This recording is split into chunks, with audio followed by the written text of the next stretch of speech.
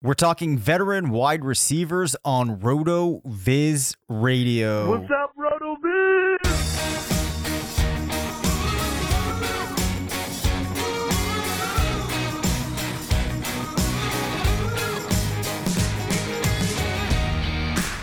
Welcome back to RotoViz Radio, brought to you by Bet Online, Blue Chew, and the FFPC. I'm Dave Cabin, Senior Fantasy Analyst at RotoViz, joined by the Editor-in-Chief of Fantasy Labs, part of the Action Network, Matt Friedman. Matt, it sounds like you are struggling as an individual right now. I'm doing okay, just to sort of pull the curtain back. I'm without internet right now, so you and I are talking over phone. I am recording this into Audacity on my computer. Whenever I have internet access, I will send this over to you, but I don't have access to the normal stuff. Like, I'm having to look up stats on my phone. I'm looking at the show sheet on my phone. It's just extremely suboptimal. Yes. I'm confident, though, apparently more confident than you, that we can work through this. You may remember that we talked about villains last week. And funny thing happened. So the entire reason that I brought up the topic of villains was because my daughter is, for whatever reason, really obsessed with villains right now. And in fact, she's claiming that she wants to be a villain for Halloween and what have you. So, like, I don't know why she's obsessed with them. For whatever reason, she's more into them than the protagonist right now. The night after... That's fine. Yeah. The night after we recorded the villain podcast, she was not feeling good. She woke up at 1 a.m. And like would not go back to sleep. So from 1 to 3, she just kept asking about different like Disney stories and who the villain was and what made them a villain and whatnot. So I had a good talk on villains from like 1 to 3, because I don't know if you know this, Matt, but children of that age, even if they know the answer to something, they just want to confirm that they know it. So we went through like every Disney villain about 25 times. She doesn't sound all that different from some adults. What I'm wondering, on the show last week, did I actually say Henry III or did I say Richard III? Oh, did I? Because I think, right. Yeah, you did say Richard III. I labeled it. I did it incorrectly. That's hilarious. That's honestly better than if it had been done correctly. I prefer it this way. Yeah, that's really funny. You know what I was thinking? In my mind, it hit me with the third. It made me think of Henry Ruggs, and I was like, oh, this is like a perfect like double entendre. Oh, yeah. That's what I was thinking. That is good. Yeah. Yep. Yeah. No, my favorite villain is not Henry Ruggs III, although who knows? Maybe he will be my favorite villain if he doesn't live up to what I want him to do. And for everybody listening, Matt and I have decided that we are going to do a villains podcast episode at some point. When do you plan on us recording this and publishing this? What do you think? I mean, let's not pretend as if I'm the one who dictates what happens on the show. Okay. It's really whenever you tell me we're going to do something. All right. Well, we will carry on that discussion after the show, but that's something out there for everybody. About the 5 people that are interested in that villains episode, it is coming. But transitioning, I have a FFPC stat attack for our listeners today. And I want to share that Julio Jones has finished as the wide receiver 13 or better every single season of his career. In fact, as a rookie, he finished at wide receiver 13 in points per game. And since he has finished ranked 12th in his second year and then in the top 10 for the 7 straight seasons after that, completely absurd. As a reminder, the FFPC is home to the best fantasy football leagues and contests in the industry, including Dynasty, Best Ball, and of course, the world famous FFPC main event. To learn more or to join a league, head to myffpc.com. That's myffpc.com. And of course, we've got a handful of tools at RotoViz designed specifically for FFPC domination. So I brought up Julio Jones because I want to talk about veteran wide receivers on this show. Julio is 31 and has played for 9 seasons. Matt, how many more elite seasons do you think that we see from him? He finishes the wide receiver 3 in points per game last year where he played 15 games. I think people might want to start to worry about that potential drop-off for him, but he's been playing so strong. I think it's hard to say that we can really project that as on the horizon. Yeah, I mean, I love Julio. I don't know why anyone would be super pessimistic. Like, he's only 31. Like, that's like T.Y. Hilton's age, you know? Like, people think of Julio as being like, I don't know, like 33 or something like that. But he's continued to play at a high level each year. For the past, what is it, like 7 years now at this point, he's averaged over 100 yards per game, like 102.8 yards per game. He's basically like automatic for at least 1,200 yards each year, as long as he doesn't suffer a major injury. Lock him in for anywhere from like 6 to 8 touchdowns. There's a lot to like about Julio. And as long as he continues like each year to play at a high level, like, it makes it all the likelier that he doesn't have that sudden decline in the following season. So I think he's probably going undervalued in a lot of dynasty formats, which like I get because he's 31 years old this year, but honestly, like, he could still be awesome for another 3 years, maybe even 5 years. Like, I know that sounds unrealistic, but like, it actually could happen. Yeah, I think I'm in the same spot as you in my line of thinking of him. I think it's really easy that we see another 3 very solid years out of Julio. He's just not a normal player. His entire trajectory of his career is something that you see from just a handful of guys. So I don't think it makes sense to lump him in with that typical age curve that you would see. He's also been on the same team that entire time. I think it's probably safe to say that it's more likely than not he finishes out his career in Atlanta playing with Matt Ryan. So to me, I'm liking the fact that people are starting to worry about his age. And I think it's easy to assume that he is older than he is just because there's 9 seasons of being insanely good, which makes it feel like he's been in the league longer than some of these other players that took longer to develop. So I still really like Julio. For me, he's probably a top 5 wide receiver in redraft this season. I think he's still a top 10 dynasty wide receiver. You could maybe even argue if your team is in a 3-year window, which is a window that a lot of teams like to kind of contextualize their dynasty roster in, he should still be ranked very high. Yeah, I agree. And I think everyone is basically always in a 3-year window. Yeah. Like, to me, that's the number that just makes sense. Right.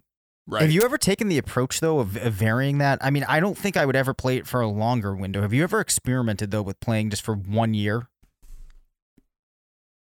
A little bit, but not exactly. I mean, I think the way to do the 1 year thing, and I kind of tried to do this in the first version of the RotoViz League, and in another Dynasty League, I kind of started trying to do it, but then I just decided not to do it while I was in the middle of the draft, which is probably a horrible idea. But I think the way that you maybe do it is with some of your early picks, you trade down a little bit and you trade for future assets. So like, picks for the following year, the 2 following years, things like that. And then instead of drafting the younger guys that you think are going to have awesome production like right away, you draft the slightly older guys. So that would be like Julio this year. Like, he falls in dynasty drafts because he's not young, but he should still be good for the foreseeable future. And there are a number of guys that you can draft like that. And so like with those guys, you basically get the production that a lot of other people might get from their teams. It's just not as long lived. But because you have the future assets that you got from trading down, I think once those guys start to tail off or retire, you can replenish with the extra draft picks in the future that you have. I think, like, I wouldn't say that's the optimal way to build a dynasty team and to try to have your cake with like competing now and competing later. But I think it's a viable strategy that enough people don't try. Yeah, I think that's fair. It's interesting now having, and I haven't really been playing Dynasty for that long, But I haven't had like a startup in the last year or two, but I'm thinking I would probably try to approach it with a shorter time frame in that initial draft than I had been entering with when I started playing Dynasty a couple of years ago. In any event, though, we want to take a quick moment for our word from our sponsor, Bet Online. There's no shortage of action going on at our exclusive partner, Bet Online. NASCAR is back, and Bet Online has hundreds of other games, events, and sports to get in on.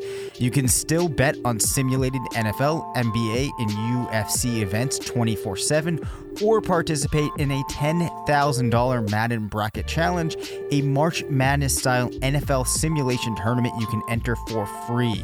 And coming up next Sunday, Bet Online has ex-Chicago Bulls, Horace Grant, Bill Cartwright, and Craig Hodges joining them to discuss the Michael Jordan documentary on what they're calling After the Dance. Visit betonline.ag and use the promo code BLUEWIRE to receive your new welcome bonus and check out all the action. Bet Online, your online wagering solution. Hey, Matt, have you been watching The Last Dance, the MJ documentary? No, I haven't. I probably should be, but I haven't. So I actually have not had like any time really to focus on anything outside of work and everything for RotoViz, but I did manage to sneak in on Friday night the first 2.5 episodes of it, and I'm actually hooked. It is very compelling, so much so to the point that I fired up a video game, which I've not done in a long time, and started a like historic NBA franchise league. So it's pretty good. Yeah, I mean, everyone loves it, and I've listened to podcasts where they talk about the show, so I feel like I'm like getting it secondhand, but I haven't actually watched it. Yeah. You know, in typical me fashion, I was expecting to be like, no, this wasn't nearly as good as everybody was saying and stuff like that. But I find it really interesting getting the insight from a lot of these athletes now that they're, 20, 30 years down the road, and you're hearing people reflecting on their career and different relationships and dynamics that happened a long time ago, but now from the perspective of somebody that's, much more mature and not like right in the thick of all of that. It's just really interesting. Anyway, though, yeah, we were here to talk about veteran wide receivers, so why don't we go ahead and do so? Marvin Jones has received a lot of hype as a player that drafters are forgetting about, which is an interesting little juxtaposition there. But it does show in ADP. He's currently going as the wide receiver 43. What I want to know is that ADP that far off? The last 3 seasons have been really strong for him. The 3 seasons ago finished as the wide receiver 15. 2 seasons ago, 29, and as recently as last year was the wide receiver 21. So are drafters missing something here, or is there a reason that we should be concerned about Jones and not expecting to get near the value he provided the last 3 seasons? Well, he's volatile, which I think factors into why people are a little more hesitant to draft him. And because he is older and, they think Kenny Golladay is ascending, there would be questions as to how important is Marvin Jones to the offense. And, you think the offense might be a little run heavier this year in comparison to previous seasons with, the addition of DeAndre Swift and having Kerryon Johnson. But I think whatever we saw out of, as you mentioned, like the last 3 seasons, but really whatever we've seen out of Marvin Jones the last 4 years, I think that's probably, like a reasonable expectation of what we would get this year. Like he's been pretty solid that whole time on a per game basis. Even if he's not the number 1 receiver, like I still think that there's pretty significant value where he's going. You just have to expect that it's going to be volatile production. So best ball is, I think, obviously where he's better suited. Yeah. So here's the crazy thing. Last season, he was a wide receiver 1 31% of the time. A wide receiver 3, 69% of the time. So there was no in between for him. So those wide receiver 1 finishes were 22 points, 43, 27, and 20. So there's definitely that element of volatility. One thing, though, that people might be forgetting when they think about this is Matthew Stafford was off to a roaring start and then missed the rest of the season. So despite that, we still saw Jones put up that wide receiver 21 ranking.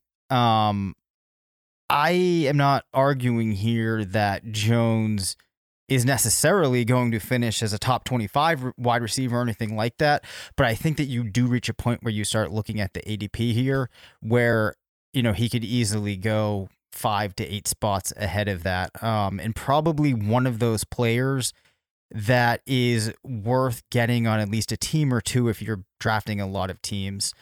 Moving along here, Brandon Cooks, Julian Edelman, and Emmanuel Sanders are all going in relatively the same spot in drafts. From a redraft only perspective, out of Cooks, Edelman, and Sanders, who are you the most excited about for 2020? Okay, so not Sanders. Pretty clearly not him. You want to talk about that just for a second, though? Because I can see how some people might get excited about him landing with Drew Brees. I mean, I think he's going to be probably the number 3 pass catching option behind Michael Thomas and Alvin Kamara. Or if he's not behind Kamara, I don't think he's going to be all that much ahead of him. So I just don't think there's much upside there for him. But Edelman, I would expect to be the number 1 receiver. And even though there might be questions about how efficient Jared Stidham is going to be, I mean, I think Edelman still has a chance to be just as productive with Stidham as he has been previously with Tom Brady. And then Brandon Cooks, I mean, say what you want about him last year. It was just a weird season in general for a lot of the players on the Rams. But, before that, he had 4 straight seasons of almost 1,200 yards from scrimmage, anywhere from like 6 to 9 touchdowns each year. And that was, with different quarterbacks each year. Drew Brees in his first 2 seasons, and then Tom Brady in his 1 year in New England, Jared Goff in 2018 with the Rams. Now he's going to Deshaun Watson. It's not as if there's a drop-off in his quarterback, and he's going to have a lot of targets available to him because of the, departure of DeAndre Hopkins. So like there are targets to go around, and he's still only 27. Like he's a good player. I don't know why anyone would think he can't be another like 1,000-yard receiver once again. So it would be Cooks or Edelman. I don't know. I mean, Cooks I think might have more upside, but like Edelman actually has a lot of upside just because of the number of targets he might get. Yeah. So my thinking on Cooks is I think that, it seems like there was a lot of injury issues going on last season, which a lot of that was concussions, which, yes, is something to be concerned about. But I think in comparison to a lot of players, this isn't the type of thing where it really needs to shoot him down your board. In 2020, like you said, he's really been a fantastic player for a number of seasons. Last year was weird. I do think that there's a lot of opportunity available for him in Houston. However, though, to me, Edelman figures to be the guy that has the best chance of finishing in the top of those 3 players in 2020. And it's going to be something that we normally see with Edelman, which is it's maybe not the sexiest option, not going to be the most exciting, but the volume is just going to be there on a week-to-week basis, I think. And the type of plays that Edelman is going to be contributing to New England are the type where Stidham doesn't need to be an exceptional passer or even, one that is seasoned in terms of shifting guys around, pre-play and whatnot. It's going to be a lot of type of simple throws is my expectation. So, I still think you could see even at that advanced age, Edelman seeing, 10 targets a game, which in PPR formats maybe even pushes him inside the top 12 if things really break well for Stidham. But I think he could very realistically finish top 15. Yeah, I mean, I think that's right. Over the past 6 years, in the regular season, he's averaged 9.6 targets per game. if you included the playoffs in that, I'm sure that pushes that number up to 10 because he's just been a monster in the playoffs. So, yeah, I mean, I think that's very reasonable. I expect him to be targeted very heavily. Yeah, me too. Now let's talk about John Brown, your boy John Brown. He and Mike Williams are going at 45 and 46, with Williams actually being selected one spot higher, and that's in wide receiver ADP, obviously. We know that you're a big fan of Brown. At that ADP, who are you drafting of those two guys? Honestly, I think Mike Williams. John Brown is now the number 2 in an offense that I think is still going to be pretty run reliant. And although I like Brown, I think I like Mike Williams a little bit more. It's a little bit harder to know what we should expect from Williams in an offense that now will have Tyrod Taylor, presumably, as the starting quarterback, at least to begin the season. But, I think Williams still has significant upside in that, like last year he had 1,000 yards receiving. The year before that, he had double-digit touchdowns. I think he has the upside of hitting that. I don't think we can see that from John Brown. And at the point in the draft where they're going, I'm going to be looking a little bit more for upside. Yeah, I agree with that too. I also think, and maybe I'm wrong on this, but I think that Brown might have more downside than Williams does. That might be hard to argue, but okay. I think if you agree, and we're both on Williams, I think we have a firm answer between the two of us there. Let's take a quick word from our sponsor, Blue Chew.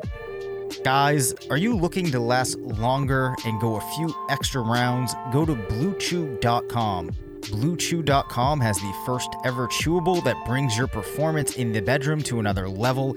They've got the same active ingredients that are in Viagra and Cialis, so you know they work. And since they're chewable, they work faster. You can take them anytime, day or night, even on a full stomach. Plus, you don't need to go to the doctor's office or spend time waiting in the pharmacy line. Blue Chew's online physician is free of cost, and once approved, your order ships straight to your door in discreet packaging. Here's a great deal for you guys. Visit BlueChew.com and get your first order free when you use the promo code BlueWire. Just pay $5 shipping. Again, that's BlueChew, BLUE.com, promo code BlueWire. So a quick note as we're talking about veteran wide receivers, and age curves. Blair Andrews has a fantastic article on the site. You can search for it. It's the Wrong Read 33, where he does some work on looking at age curves through a slightly different context. And we're kind of inclined to follow that one prototypical curve where you see wide receivers at 27, 28 kind of peaking, and then going down from there.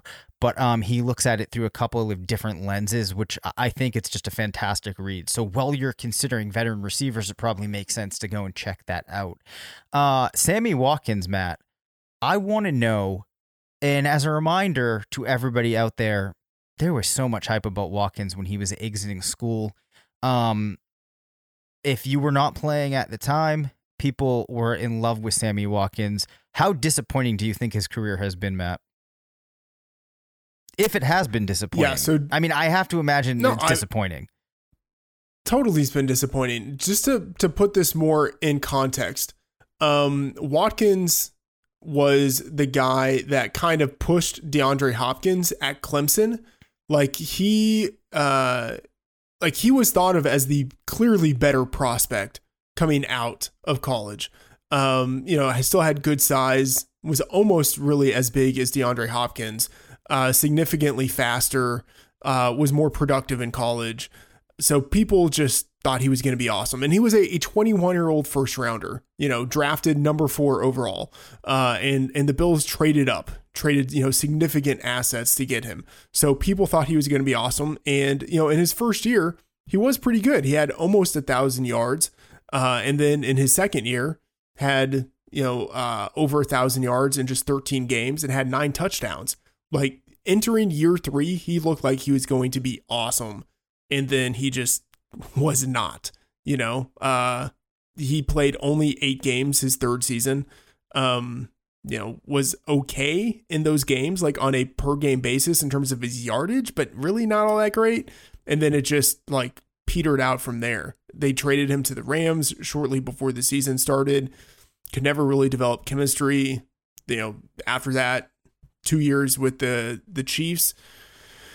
And it's tough because, the past 3 seasons, he's been in a prolific offense, first with the Rams and then with the Chiefs. And he's had these like spurts of production. So in 2017, he had 8 touchdowns.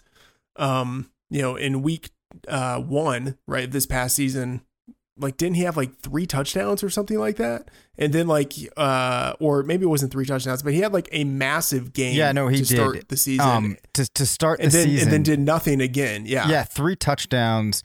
Let me see this: 18 yards per target, 9 recs on 11 targets, 198 yards. Yeah, and then the rest of the season did nothing. Like, literally didn't score a touchdown again. Didn't have even like 65 yards receiving again in another game during the regular season. But then, of course, in the playoffs, 76 yards, 114 yards, 98 yards.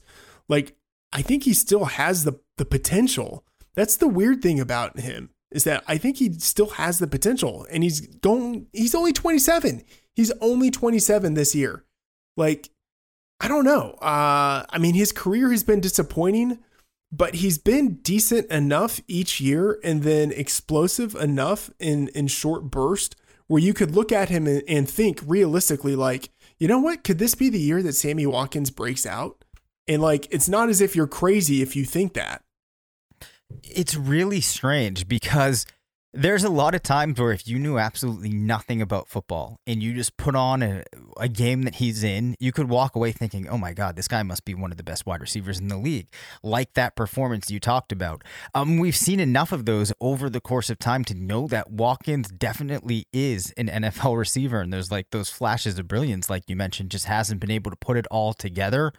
Having said that, though, of players at that age who could all of a sudden pop out, I mean, it seems to me, especially given the situation, that Watkins would be on the top of that list. But I do think, unfortunately, you have to rule it's been a pretty massive disappointment against expectation.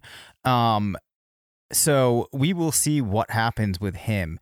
Now, Golden Tate is going at wide receiver 60, Alshon Jeffrey at 62, Deshaun Jackson at 64. Of those, who has the best odds of outplaying that ADP? I don't want Alshon or Deshaun Jackson. Alshon just feels like he should be older than, isn't he only going to be 30 this year? But like, he feels like he should be like 45. And he just like, he runs like David Johnson, who in turn runs like Rob Gronkowski, but it was just like he looks done. Deshaun Jackson was awesome in his 1 full game last year, and then other than that, it was just like he was injured. It's hard to know exactly what we would get out of him if Deshaun Jackson actually does play. I don't know, 12 games or something like that. I would expect him to outperform his ADP, but it's so hard to know with a guy who's been injured like Jackson. Golden Tate, I have a little more confidence in. I would expect that, like, he hasn't really had to deal with a lot of injury issues in his career. I would expect that we would see him healthy and that he outperforms his ADP. But I don't think it's going to be like massive outperformance. It's just like he's really being discounted. Like, if one of these guys significantly outperforms his ADP, I would bet on it being Deshaun Jackson. But I think Tate has a higher chance of outperforming his ADP. Yeah, that's exactly where I am. And that's kind of what I was thinking when I framed the question, because to me, not very much at all out of the ordinary needs to happen, or you don't need many things to go right for Golden Tate to easily finish ahead of that wide receiver 60 spot. I mean, last season in PPR per game, finished ranked 28th. Now, I would not put money on him finishing at that position, but this is a pretty radical difference between how a player finished in the prior season and where he's being valued now. Yeah, exactly. All right. I think that's all that we need to hit on veteran wide receivers for this episode. We will be back later in the week where there's a player on that show sheet that I almost asked Matt about now. That's McCole Hardman. I want to get some more thoughts on what he thinks of him, among other topics, next week. That does it for this episode. You can reach us at rotovizradio@gmail.com. Follow us on Twitter at DaveCabinFF and at Matt F. The Oracle. Thanks to Bet Online for sponsoring the show. Make sure to rate, review, and subscribe. And as always, remember, it's not a fantasy if you believe it.